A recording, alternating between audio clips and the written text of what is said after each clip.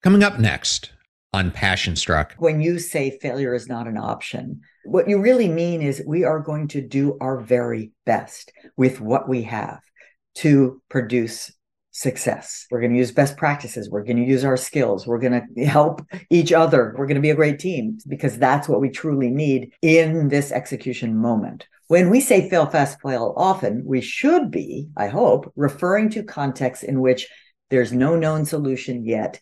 And the faster we get to some kind of viable solution, the better off we all are. Welcome to Passion Struck. Hi, I'm your host, John R. Miles, and on the show, we decipher the secrets, tips, and guidance of the world's most inspiring people and turn their wisdom into practical advice for you and those around you. Our mission is to help you unlock the power of intentionality so that you can become the best version of yourself. If you're new to the show, I offer advice and answer listener questions on Fridays. We have long-form interviews the rest of the week with guests ranging from astronauts to authors, CEOs, creators, innovators, scientists, military leaders, visionaries, and athletes. Now, let's go out there and become Passion Struck. Hello, everyone, and welcome back to episode 343 of Passion Struck, consistently ranked by Apple as one of the top 10 most popular health podcasts in the world. And thank you to all of you who come back to the show every single week to listen and learn how to live better, be better, and impact the world. Passion Struck is now on syndicated radio on the Brushwood Media Network, and you can catch us every Monday and Friday from 5 to 6 p.m. Eastern Time. Links will be in the show notes. If you're new to the show, thank you so much for being here. Or you simply want to introduce this to a friend or a family member, we now have episode starter packs,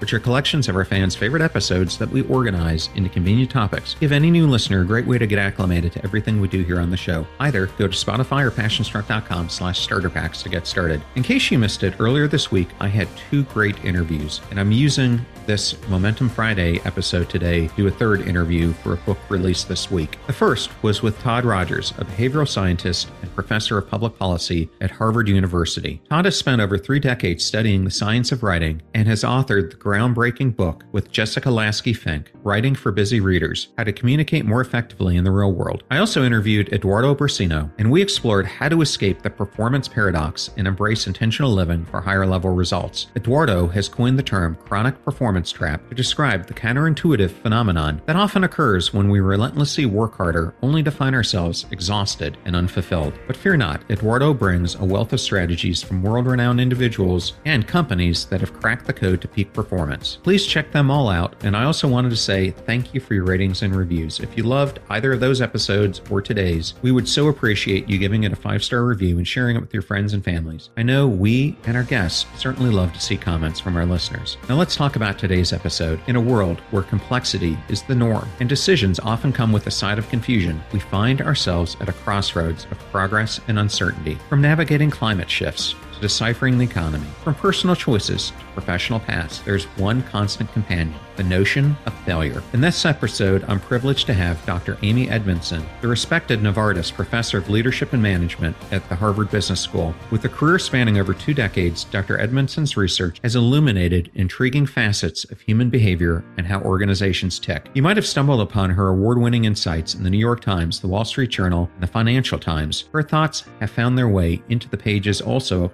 Psychology Today, Fast Company, and the Harvard Business Review. Recognized as the #1 management thinker in the world by Thinkers 50 in 2021, Dr. Edmondson's impact on management and leadership is undeniable. We discuss her new book, Right Kind of Wrong, that released earlier this week. Her book challenges the way we perceive failure, offering a nuanced perspective that goes beyond extreme avoidance or reckless pursuit. Dr. Edmondson redefines failure as a source of insight and personal growth, a mindset shift that could change how we navigate life's challenges. During our interview, I explore tantalizing insights from her book, gems like Why Do We Hate to Fail? And 4 Essential Tools for Failing Well. The enigmatic realm of a fail well mindset comes to life as she unearths the paradox of intelligent failures, those accidental breakthroughs that drive progress yet remain a rarity. She dives deep into the chasm between catastrophic failures and preventable ones, shedding light on the nuances that spell the difference. Fear, shame, blame, these invisible barriers stand between us and the untold benefits of failure. Dr. Edmondson unravels the intricate psychology that binds us to these impediments, compelling us to embrace humility and honesty as the cornerstones of a resilient,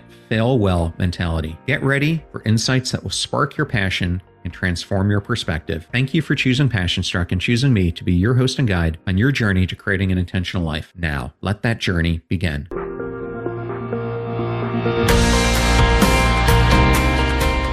I am so excited today to welcome Dr. Amy Edmondson to Passion Struck. Welcome, Amy. Thanks for having me. Today, we are going to discuss your brand new book that I'm holding up here, Right Kind of Wrong, for the audience who might not be watching this on YouTube, which releases the week that this podcast is coming out. Congratulations on its release. Thank you so much. Amy, I have my own book coming out in February, and one of the first chapters is all about the science of life crafting, or said another way, finding a problem worth solving for you to pursue in your life. How did you discover that your problem worth solving was helping people and organizations learn that they can thrive in a world that keeps changing? I discovered it slowly, but it started many years ago, right out of college, when I was working for the inventor, designer, educator, Buckminster Fuller, who was just a phenomenally creative person. And in a sense, he was clear that his purpose, which he had discovered in his maybe 30s, was to figure out what, if anything, one human being could do, what problems they could solve on behalf of all of humanity that giant corporations or governments, etc., couldn't solve. Now, that's not my purpose, but it was quite meaningful to me to discover this at the time in his 80s, wonderful, creative man who'd had such a full and impactful life, in fact, have a purpose, right? To articulate that this was his purpose. And he was quite sure that all of us are here on this earth to use our brains to solve problems on behalf of humanity, on behalf of others. I didn't have any sort of grandiose ideas about what those problems would be on my own. I worked with him as an engineer. After that time, I wrote a book about his work. And then it was time to move forward into what I did not know. But I met a very inspiring entrepreneur named Larry Wilson, who hired me to come be in charge of research at his kind of boutique consulting firm. And what that company was doing, which was called Pecos River Learning Centers, it no longer exists, was helping companies change their culture fundamentally to be learning organizations. I didn't have that terminology right off the bat, but soon in that spirit, we brought in some wonderful thinkers like Peter Senge and Ed Schein and Chris Argyris and others to help us think, like, how do we help companies do this? And this was the late 90s. And one thing was absolutely clear. Now it seems almost quaint, but it was clear to me that the world keeps changing and that organizations, especially large ones, have trouble shifting their complex systems and operations and product lines fast enough and effectively enough to meet the changing needs of their markets and of the world. So I was fascinated by how hard that was, even when well-meaning people, smart people in leadership roles really saw the need and wanted to do it. It still remained hard. And at a certain point, I became so flummoxed by the challenge that I thought, I guess I better go back to school and figure out what's known and do a PhD and get a little smarter. And so in the PhD, I kept going with this premise that learning at work is hard. And I studied that in healthcare. I studied that in manufacturing. And okay, so it's hard, but how do we make it easier? Thank you for that backdrop. And today we're going to be discussing all things failure. I love this topic because I had a peer when I was working at Lowe's always tell our boss, who was the chief information officer, that we need to learn from failure and we need to fail all the time in order to get better. And I remember our boss absolutely hated it. He would always say to us, why would we want to fail when we can succeed? I watched this battle progress over 2 years because both of them were named Steve, and Steve Shirley would never give up the argument because he was in charge of innovation that we needed to keep failing and do all kinds of projects to fail. And the boss who wanted success was always fighting him on it. But I think it's an interesting dilemma. And yes, you're right. Having been in companies like Lowe's and Dell and other behemoths, and myself, a Big Four consulting practitioner, I've seen just how hard it is for these systems to change in these large organizations. And it's interesting because one of the very first research projects that you did when you were in your PhD program ended in failure. And I wanted to ask, how did that failure end up changing the course of your academic career because it led to a research paper called Learning from Mistakes is Easier Said Than Done. Yeah, so it's one of those stories that in retrospect is such a blessing, but at the time feels awful. My research project, I was part of a larger team of medical researchers, and they were studying medication error rates. And one of their primary aims for the study was to fully assess how frequently this problematic and sometimes tragic event happened of medication errors that either harm or in worst case scenarios kill patients in the early 90s. And this topic was coming into awareness really for the first time. It had not been looked at much before. And so they thought, well, while we're at it, why don't we invite in a social psychologist who can help us understand what, if anything, team dynamics have to do with the creation of errors in patient care. And so my simple hypothesis, but I think reasonable hypothesis, was that better teamwork, which I would assess with a validated team diagnostic survey, would be associated with fewer error rates, right? Makes sense, right? If you have better teamwork, you're catching and correcting, you're coordinating, you're speaking up, all of that stuff. So fast forward, I've got my team data from month 1 of the study. I wait 6 months for the medical investigators to have collected the error data as best they could, going from unit to unit every day or every other day. And lo and behold, there's a significant correlation between the teamwork measures and the error data, but it's in the wrong direction. Right? The data seem to be saying that better teamwork is associated with higher, not lower error rates. Now, this was at the time devastating. It was such a failure. I just thought, I'm not going to make it out of graduate school. I'm going to have to drop out, find another career. And because it's just, how can you be so wrong about something so fundamental? And so, of course, before dropping out, I decided to give it a little thought. And the more I thought about it, it suddenly occurred to me that maybe the better teams, and I did not doubt the veracity of the team diagnostic survey, but maybe the better teams, higher quality relationships, reported better leadership and so forth, maybe they were not making more mistakes. Maybe they were more willing and able to report them, right? It could say blinding flash of the obvious. But what I was suggesting was that there were interpersonal climate differences across groups that had not been anticipated. Teams in these large hospitals were not the same, that local leadership and local climate might in fact vary so substantially that it would change a behavior as fundamental as error reporting or willingness to be honest about what's really going on. Now, again, I think in retrospect, it seems quaint because, of course, now I think we take that for granted. So the title of the paper I ultimately wrote, which was not the title of the paper I would have written had my hypothesis been supported, Learning from Mistakes is Easier Said Than Done, essentially refers to this phenomenon that you cannot learn from mistakes if you're not willing to talk about them. Pretty simple, right?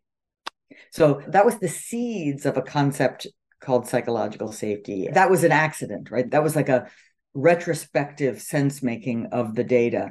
But in my next study, I had to test that on purpose. Are there interpersonal climate differences across groups? If so, is it associated with learning behaviors like speaking up about errors? If so, does it lead to better performance?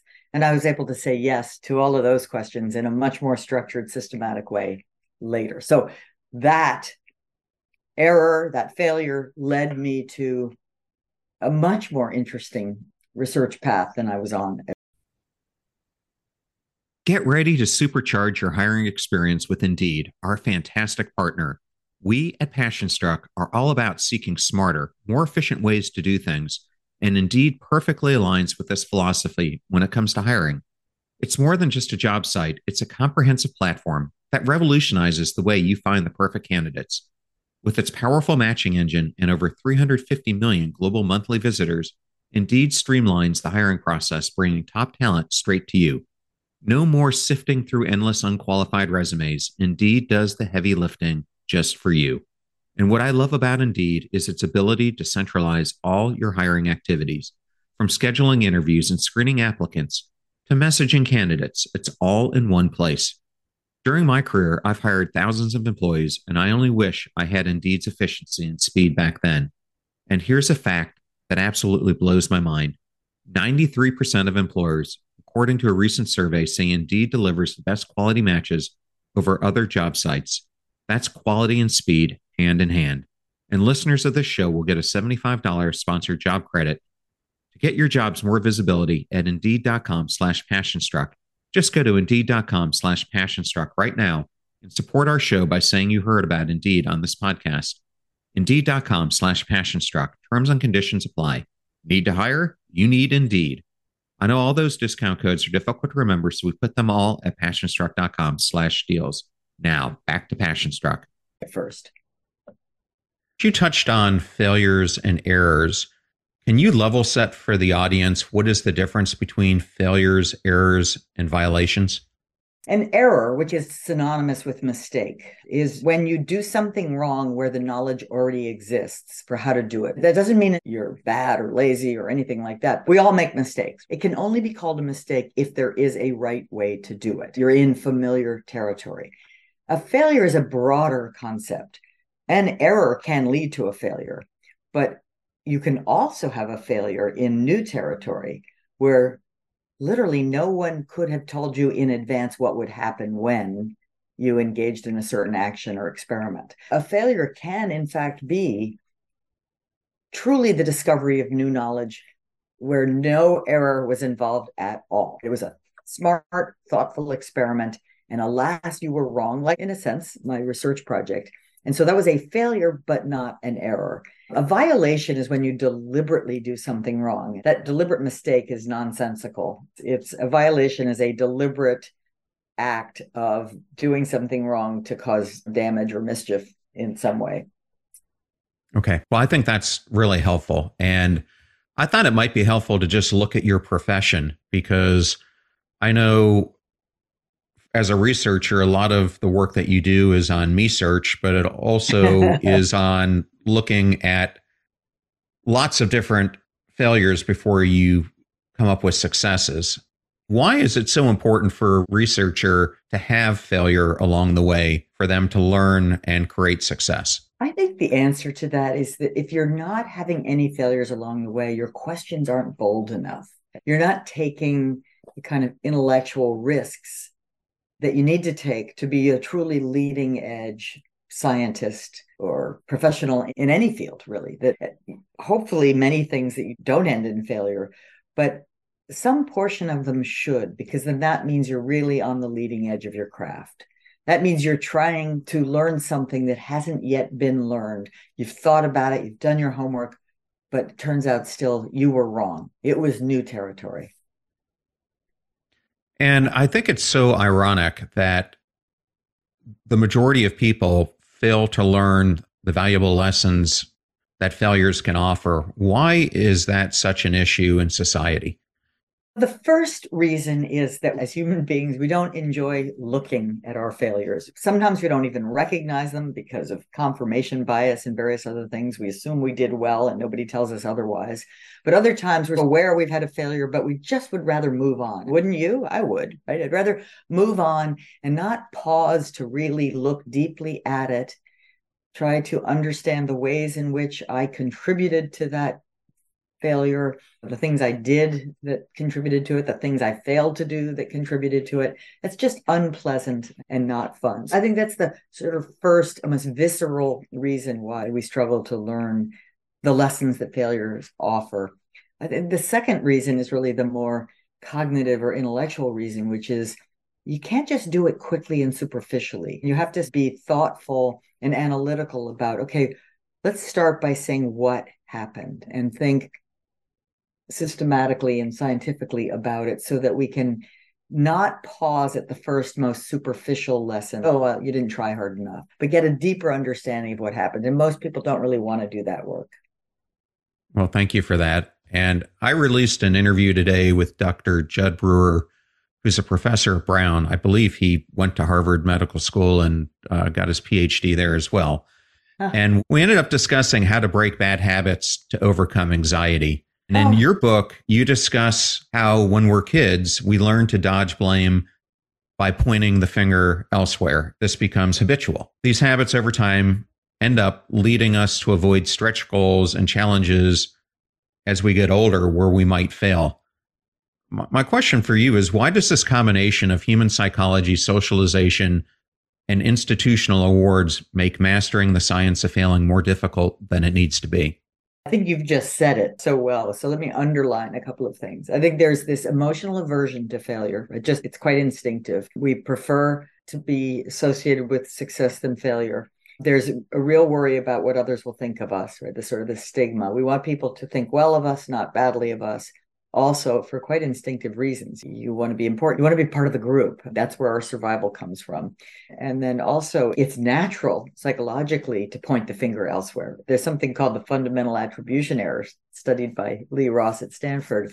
It says that we rather spontaneously, when something goes wrong, we will attribute that, let's say, come up short in some way. I will think that's either an ability problem or a character problem. And I wonder what the situation was that led to that failure. Whereas if I come up short in some way, I will spontaneously think factors outside my control led to that outcome. We start off with the deck slanted against us in terms of doing the real work of learning. Well, and as part of learning, I know that psychological safety comes into play. And this is something that you were very well known for studying. How does this concept of psychological safety play a powerful role in the science of failing well? It starts with the premise, which I deeply believe, that the science of failing well is a team sport, that most, really good failures, let's say in R&D or in science or other, leading edge activities, happen by teams and with teams. It's where our ideas are richer when we're learning from people with different backgrounds and expertise than ours. And the process of diagnosing failures is going to be higher quality when we have more minds looking at it at the same time. So that means it's a social activity. And psychological safety comes into play there because we can't do that social learning activity effectively if we believe that interpersonal risks will be punished in some way, or that if I speak up about a mistake, it'll be held against me. Or if I ask for help when I don't quite know what to do, it'll be held against me. A state of psychological safety is one in which you really believe not that it's easy to take interpersonal risks, but that they're expected and welcome and necessary for us to, say, do our job or be a strong family unit. The psychological safety describes this climate where candor is welcome, expected. We can be direct. We can be honest with each other. We can roll up our sleeves and do the hard work of experimenting and then learning from the failures that do happen. Yes, I think we all experience the psychological safety net that we want to have around us. And this term failure often carries such a negative connotation. What is one of the best ways that we can reframe our perception of failure to see it as an essential aspect of success? Let me go back to your story of the two Steves, right? Because the boss, Steve, who was saying, no, why would you want failure when you could have success, was in fact right about that part, which is if you can have success, please, by all means, let's have it, right? We don't want failures where success was a viable, realistic option. Meaning, we don't want failures when we have a recipe or we have a good process or we have best practice. What we want is to support people and enable them to do what they need to do to get those outcomes.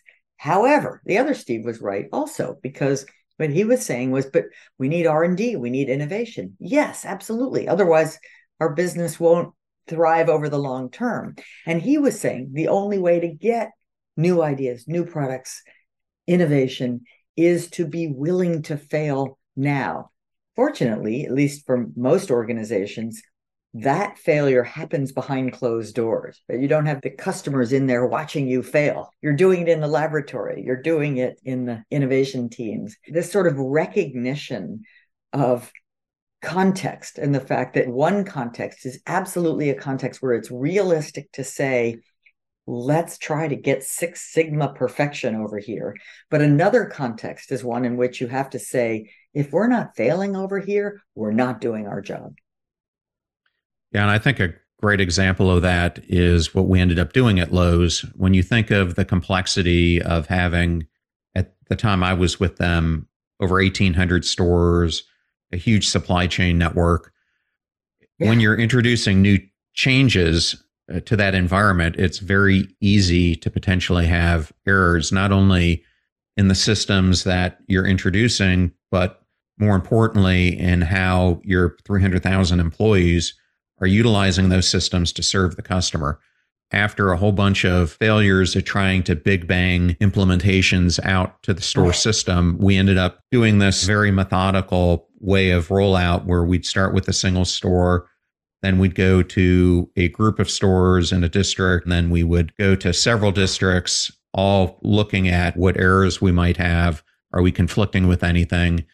And once we put that methodology in place, the rollout rate and our overall success rate went up drastically because we were able to correct errors that we found in the very early stages and then roll it out for much bigger success. You can take that example and implement it, whether it's in your family unit or in an organization as well. Such a great story and such music to my ears. I don't know that particular case at Lowe's, but it's brilliant. And I like to call it, instead of a rollout, which kind of implies there's a carpet when it's ready to go smoothly from here into the future, I call it a cycle out. You do it here, you discover some kinks, some things that need to be worked out a little better.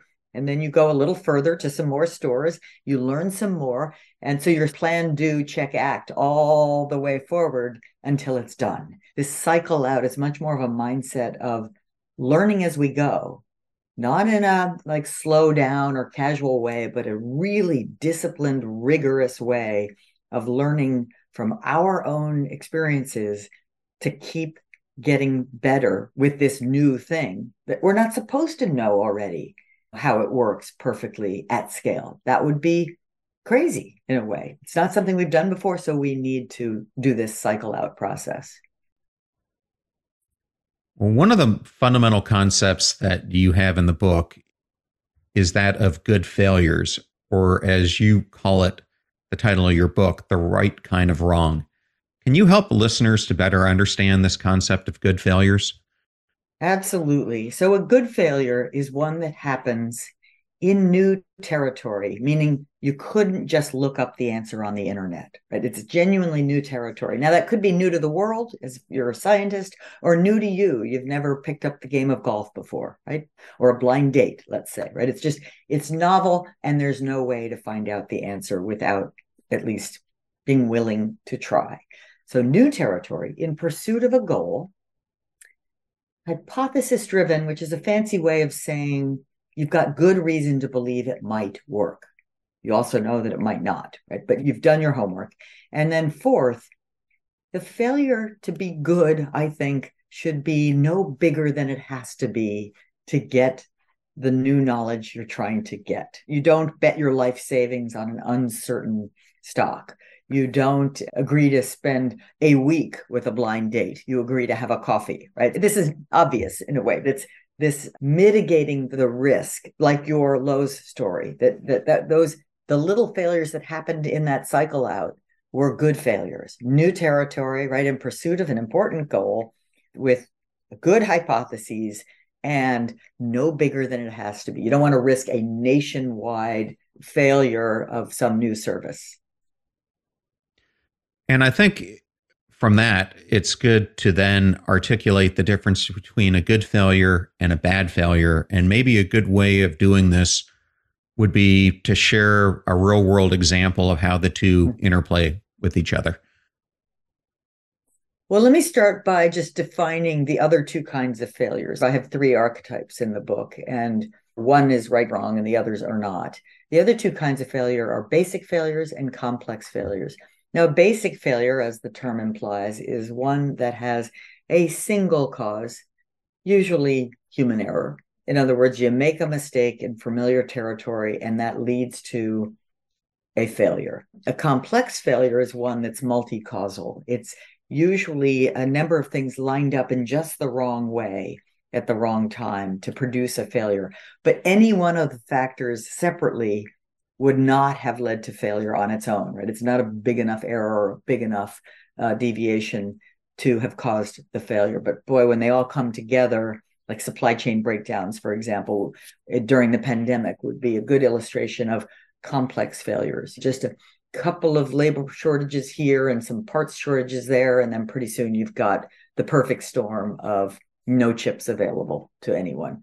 Basic failure, they run the gamut from putting the milk in the cupboard rather than the refrigerator and it spoils, to a few Citibank employees failing to check the right box, computerized system that led them to transfer $800 million, essentially the full principal of a loan rather than the interest which they were trying to transfer, and leading to that rather massive $800 million loss to the company. Thank you for going through that. And one of the things that I thought was fascinating in your book is I've always loved flight and space travel and other things like that. And so it was interesting how you discussed crew resource management. And when I was at the Naval Academy, we had this unique experience of getting different lectures that would come in to talk to us about leadership and decision making in high stress situations. And one of these happened to be the amazing flight crew. I can't remember all the specifics, but they were either on a DC-10 or a Lockheed 1011 back in the day. And you, Amy, might remember this because as they were bringing this aircraft in and ended up landing, but it did this catapult in the air before it came down. And it was amazing that this even was a success and anyone survived at all. And I think it was about 80% of the flight who survived, because when they took crews into the simulator, not another single crew, I think it was United Airlines, was able to land the plane. And what we learned from their discussion is that this crew, it wasn't the first time that they had flown together. They had flown together several times in the past. But what happened in this flight is they lost all hydraulics. So the only way that they could control the plane, and this was 30 years ago, so I'm doing this on memory, but was that they had to use the engines to control the plane. And so it meant that in the cockpit, there were 3 people. And so they were all working in tandem to make sure that they were doing the best that they could to control the plane and its altitude as a team. And they said it was that teamwork and knowing from instinctively working together so much and going through checklists that they were able to even have a chance of bringing this thing down and landing it as successfully as they did. What from your research and looking at the airline industry did they learn about the difference between crew management and those who had worked together versus those who might not have worked together, that were coming out of maybe time off before going into a flight? Well, it is such an extraordinary story. Is that the Sioux City? Yes, that's exactly it. And I've actually heard Captain Bill, forget his last name, speak about it. And it's so moving, and and I think this is relevant to our listeners. He's so humble, self-deprecating, and generous with his credit and description of that story. And it really is a truly remarkable feat that they were able to save so many lives on that day. And it was the epitome of effective teamwork. And I'll describe why I think that was such effective teamwork, and then tell you the results of that wonderful study that was done at NASA by Clay Fouché. So the effective teamwork I think that they modeled that day started with an absolute explicit admission that we don't know, right? We don't actually have a playbook here. We don't have a solution for how do you land a large craft like this without hydraulics. So it's a kind of, we're putting it right out there in the open that we don't know. And then that means we're listening intently to all ideas welcome. And not all of them will be implemented, not all of them will be good, but keep them coming. And then also that ability to coordinate and compensate for each other's strengths and weaknesses real time. is the marker of a great team. We've all watched basketball teams on the court or other sports, and you can just tell the difference between a fluid team that knows each other and knows who to pass to and all the rest. That's what we think. It gets us excited to even think about that. So now, the study that was done at NASA in the simulator is pretty straightforward, but they were surprised, because it's back in the 80s, by the outcome. So here's the study. They have a set of cockpit crews who are well rested. They're coming right to work with no flights recently behind them, and they've never flown together before. And they're put in the simulator and given all sorts of challenging situations. Meanwhile, we have some other cockpit crews that have just come off of several shifts of flying together, real flights. So they're so-called fatigued condition, but they've had experience working together. Now, what happened was, indeed, the purpose of the study had been to show that these fatigued pilots would make more mistakes, and indeed they did.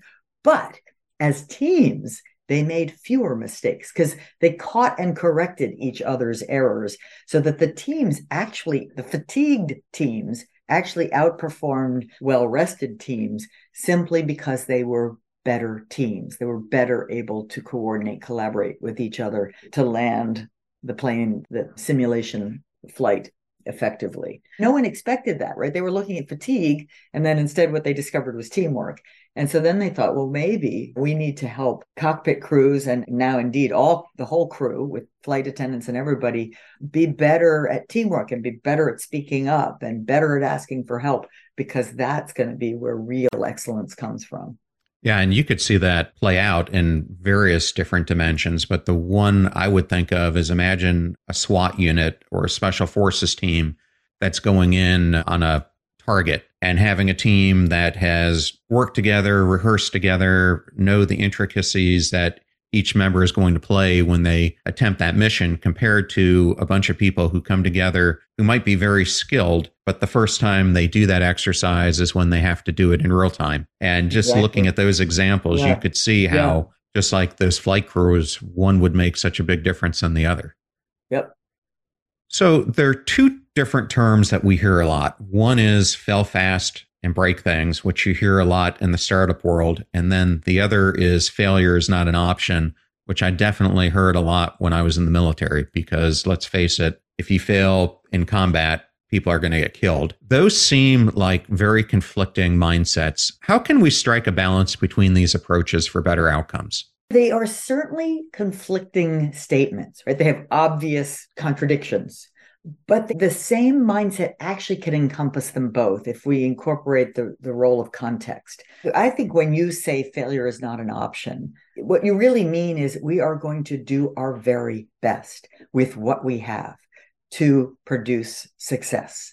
And we're going to use best practices. We're going to use our skills. We're going to help each other. We're going to be a great team. So, because that's what we truly need in this execution moment, right? When we say fail fast, fail often, we should be, I hope, referring to contexts in which there's no known solution yet. And the faster we get to some kind of viable solution, the better off we all are. This is appropriate for an experimental context, right? It's appropriate for a new context. And it's almost laughable to imagine that you'd want to fail fast, fail often in the operating room. Of course you wouldn't, right? Once we're in the operating room, we want to succeed brilliantly.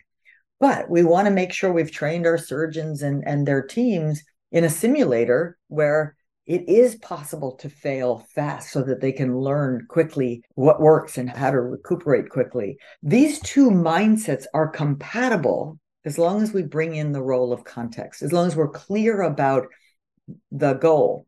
And the one thing I would add is, if you aren't clear and compelling about the goal and what you're trying to do, and you use the phrase failure is not an option, without that additional contextual information that's so valuable, you are at risk for essentially saying to people, I don't want to hear about it, right? And that is the worst thing to do. So what you want to say is, we're going to succeed. I know we can do it. And you see anything along the way that doesn't look quite right, the faster you speak up about it, the better off we are. Well, Amy, thank you very much for that. And I'm going to just go back to the audience and remind them that you talked about intelligent failures, which is something that you deep dive in chapter 2 of your book. And then you went into basic failures, which is the study of chapter 3. And then chapter 4 is your study of complex failures. I wanted to talk for a little bit about basic failures. How does a checklist allow us to cope with a basic failure in a more routine way? I like the word allow, because you're right. It's an allowing thing. It's not a guarantee, right? A checklist, which of course is a list of things that it's really important not to forget in some procedure, whether it's aviation or surgical or just packing for your weekend trip, right? Having a checklist helps us fallible human beings make sure we don't miss something that we shouldn't have missed, right? So we don't get a preventable basic failure. But checklists have to be used with intent. If you so-called do it in your sleep, you are at risk for not getting the benefit that checklist allows you to gain. And I do tell a story of a flight. I love these aviation examples because they're so compelling and so important. But there was Air Florida Flight 90 back in 1982 that unfortunately crashed into a freezing cold Potomac River in Washington, D.C., and killed almost everybody aboard.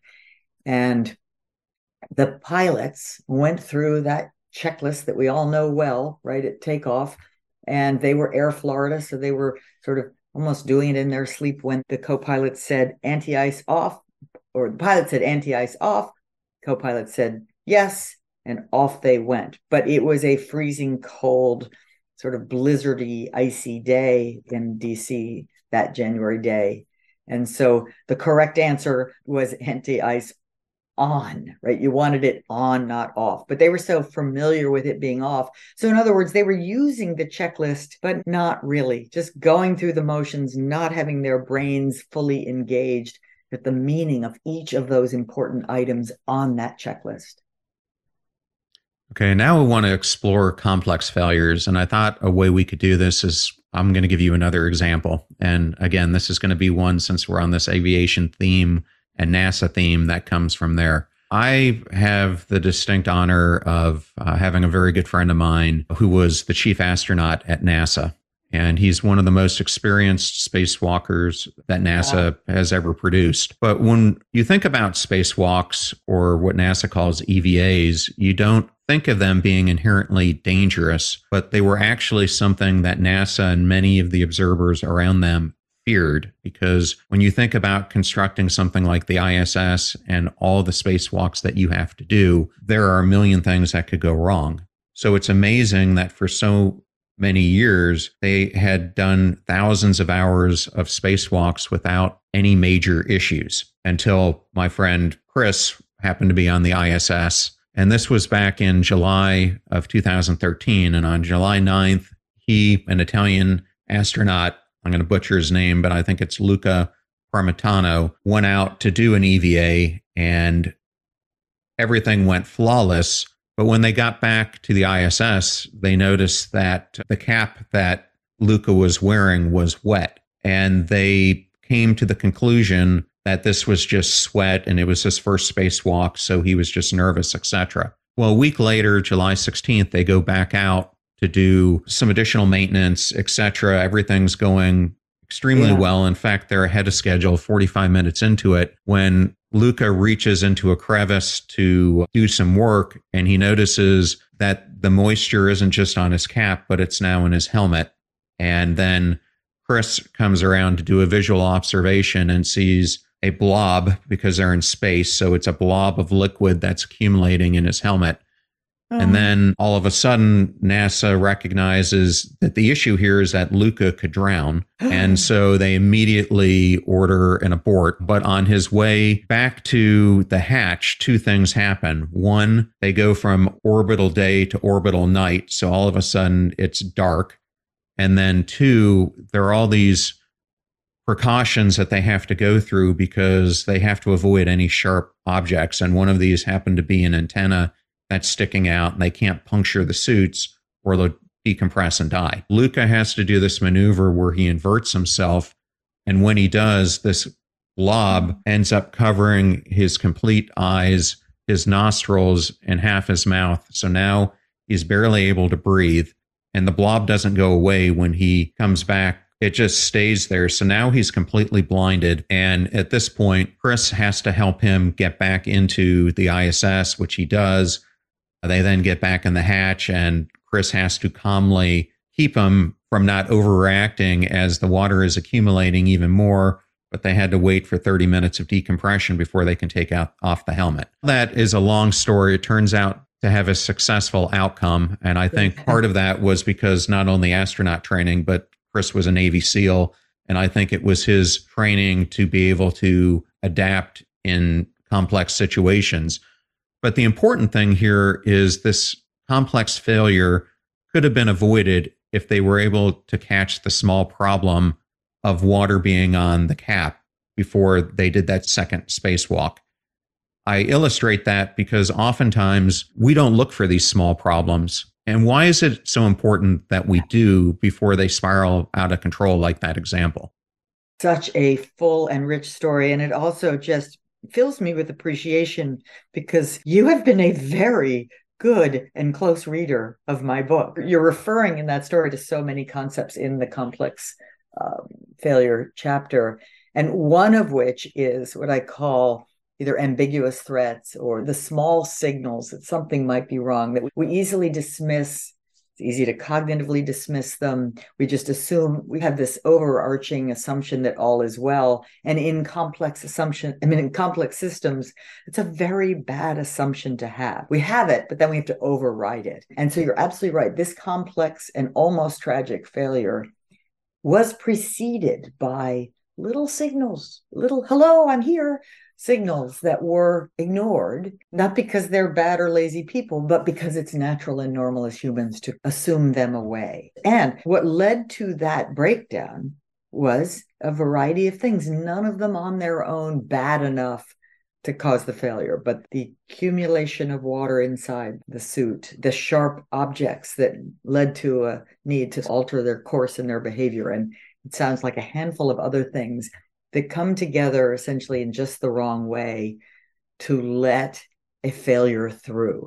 Now, people who work in complex organizations or high-risk organizations are trained, as your Navy SEAL colleague was, to be highly aware, to be not thinking, oh yeah, we won't fail, but to be thinking, where might we fail? To be ever vigilant and ever heedful of those small signals. Now, they missed the small signal the first time, but fortunately, he was able to respond magnificently in action and prevent the far worse failure. But complex failures are on the rise. We live and work in increasingly complex environments. And so we have to train ourselves to be willing to not worry about people thinking you're Chicken Little when you say, ooh, that doesn't look good. Oh, don't worry about that. Don't be a wimp. But actually praise and reward the people who are willing to speak up early so that we can head these complex failures off at the pass. The complexity of our systems is a given, but our ability to prevent most complex failures is much greater when we're more open and more attentive to those small signals.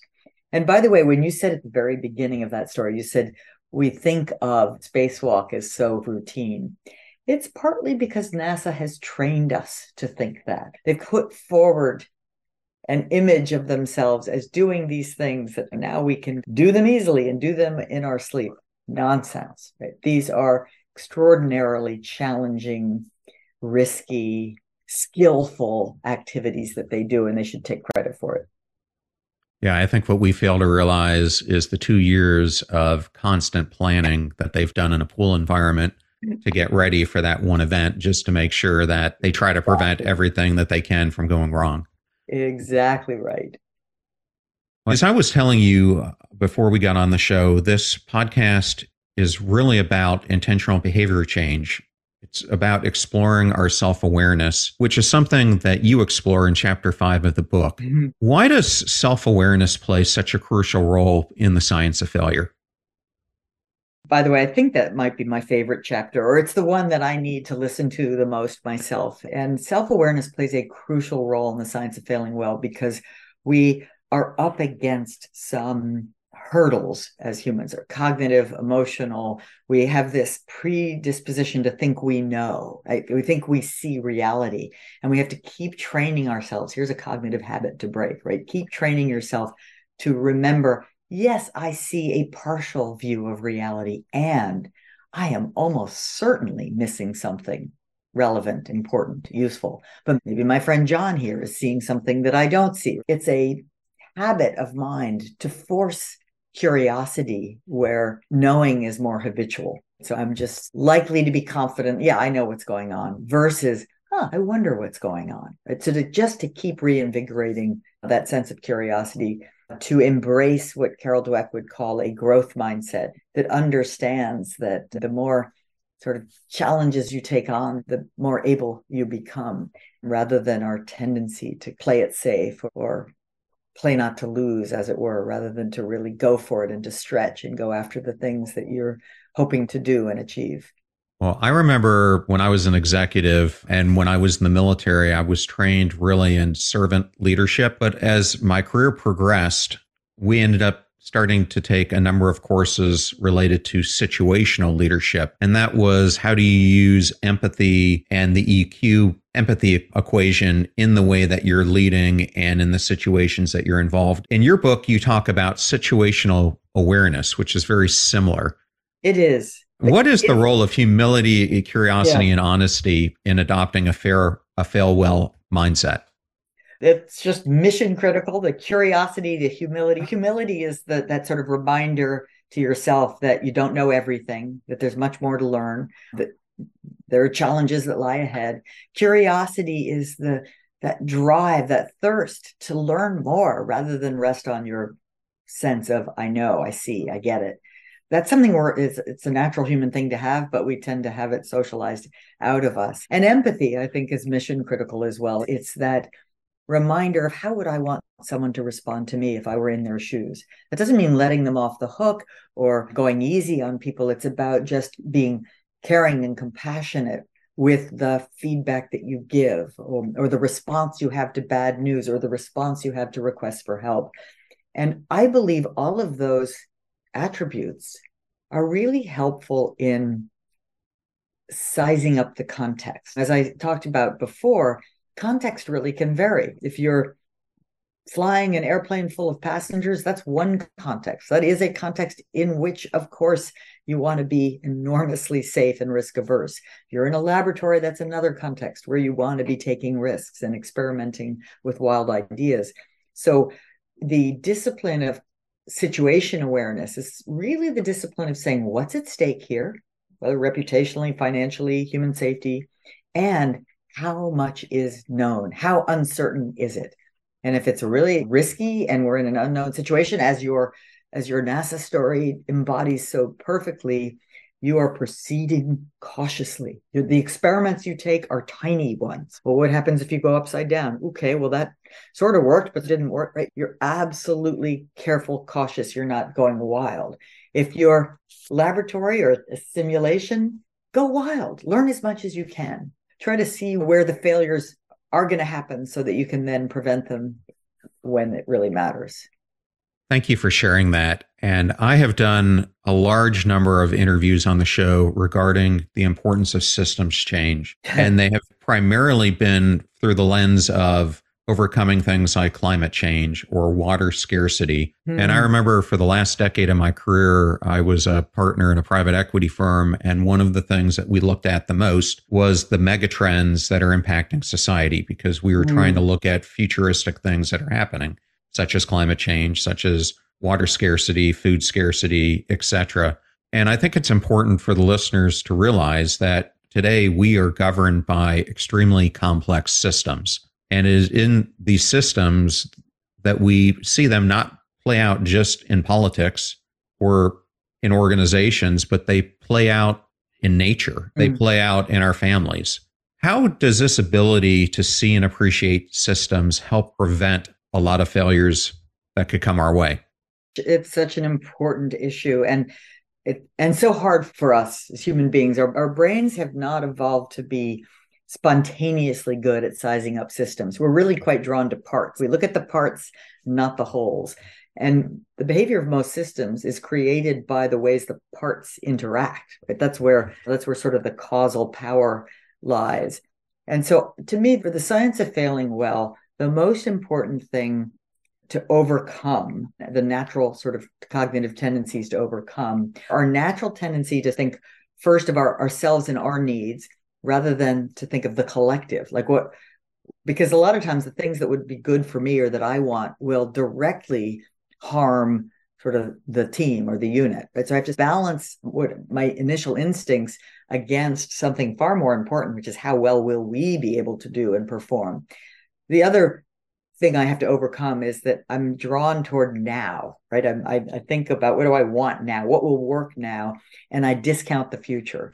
And systems thinking is about recognizing that the future is coming at you. And to be able to think a few steps ahead is really mission critical in almost every field. To think about, well, if we do this now, what will the impact of this be on our success later, next year, 10 years from now, et cetera. So that ability to go from me to we to and now to later, and then finally to appreciate feedback loops, because we tend to think of X causes Y and on we go, when in fact X causes Y, but then Y turns around to have an impact on X. And so we have vicious cycles, which we all are familiar with that term, or virtuous cycles, but we don't spontaneously think that way. So we have to pause and step back and say, okay, how is this system behaving?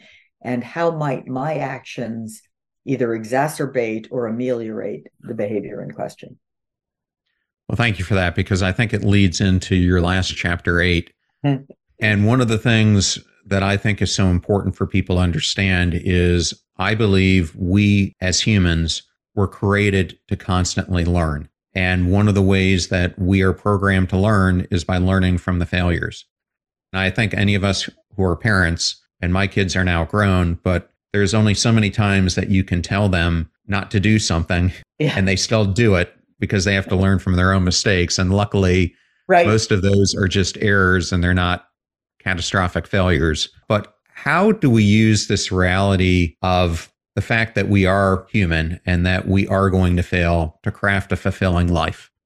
I titled that chapter Thriving as a Fallible Human Being because I want to call attention to the fact of our fallibility, right? That's a given. So get over it. Let's live with it. And let's try to live with it joyfully and productively. If we're fallible, if that's a given, what are the things we can do and get good at to still have full, meaningful, thriving lives? And one is, of course, to be okay with the failures that will happen along the way. Just know that's a given. That's not shameful. That's not something that shouldn't have happened. That's something that's part of a full and meaningful life. Another is to master the art of apology, because you're going to need it now and then to really be willing to repair those relationships that might get harmed along the way through some of the failures that you contribute to in your lives. Another is to be willing to persist, right? To pick yourself up and just keep on going. And all of these have to do with learning. You are right. And I could have titled that chapter just Embracing the Learning Mindset and the Learning Orientation, because that's what it's really about. The people that we look at, the stories that are told in the book, and the people that I look at to try to understand what it means to be a great student of and user of failure to succeed wildly, are all people who were curious, who were driven, who weren't afraid of the failures they experienced, who learned as much as they could from them. So yes, it's really about learning to thrive. Okay, my last question would be for a reader of the book or a listener of this podcast, what are some actionable steps that they could take today to start cultivating a fail well mindset in their personal or professional life?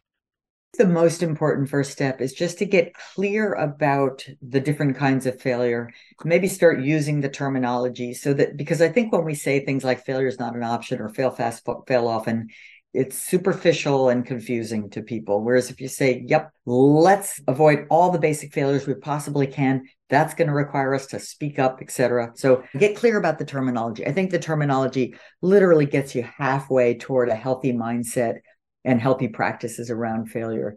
I do believe that doing whatever you can to contribute to an environment of psychological safety is another practical thing you can do. The best way to do that is to early and often acknowledge uncertainty, acknowledge novelty, let people know that we're doing things we've never done before quite this exact way, or you can't stand in the same river twice. So you're acknowledging reality, and reality is that things could go wrong. So you're making it okay, making it safe to speak up about them. And I think finally, just master the pause. That's a habit to develop, that don't try to overcome our reactiveness. Bad things happen, we react, we feel bad, we feel ashamed, we feel angry.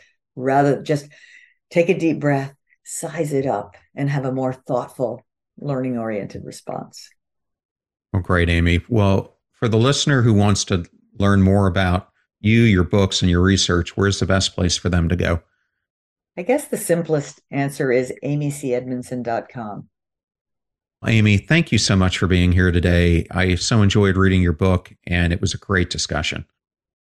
Thank you so much for having me. And it was an honor and a pleasure to talk with your mastery of the material in seemingly such a short time. I thoroughly enjoyed that interview with Dr. Amy Edmondson, and I wanted to thank Amy and Atria Books for the honor and privilege of having her appear on today's show. Links to all things Amy will be in the show notes at passionstruck.com. Please use our website links if you purchase any of the books from the guests that we feature here on the show. Advertiser deals and discount codes are in one convenient place at passionstruck.com/deals. Videos are on YouTube at both John R. Miles and Passionstruck Clips. You can now purchase my brand new book, Passionstruck, which is all about the science of living an intentional life, on Amazon. Links will be in the show notes. As I mentioned at the beginning, we are now on syndicated radio on the Brushwood Media Network. You can find me at John R. Miles on all the social platforms. You can also find me on LinkedIn, where you can sign up for my LinkedIn newsletter, or you can sign up for our weekly newsletter at passionstruck.com. You're about to hear a preview of a special Passionstruck podcast interview that I did with my friend, Harvard professor and #1 New York Times bestselling author, Arthur Brooks. In this interview, we explore Arthur's new book, Build the Life That You Want, which he co-authored with none other than Oprah Winfrey. In this interview, we invite you to commence a journey towards greater happiness, no matter how challenging your circumstances. Drawing on cutting-edge science and years of helping people translate ideas into action, Arthur, with the help of Oprah, shows you how to improve your life right now instead of waiting for the outside world to change. What emotions are not nice to haves or things we try to avoid. That's the wrong way of seeing it. Emotions are basically a machine language where your brain is taking outside stimuli and then turning it into signals delivered to your conscious brain so you know how to react. Emotions are a universal language. I don't care if you're born in Papua New Guinea or Canada, you speak the same emotions. The reason is because humans see the same things and they need to translate what's going on in their senses and turn that into a language so you know how to react. The problem is that not all those emotions are very pleasant. And so the result of it is that if you're reactive, if you're just going to react on the basis of those emotions, your life is going to feel like it's out of control. Remember that we rise by lifting others. Share the show with those that you love. And if you found today's episode useful with Dr. Amy Edmondson on failure, then please share it with somebody who could use the advice that we gave here on today's show. In the meantime, do your best to apply what you hear on the show so that you can live what you listen. Now go out there and live your life passion-struck.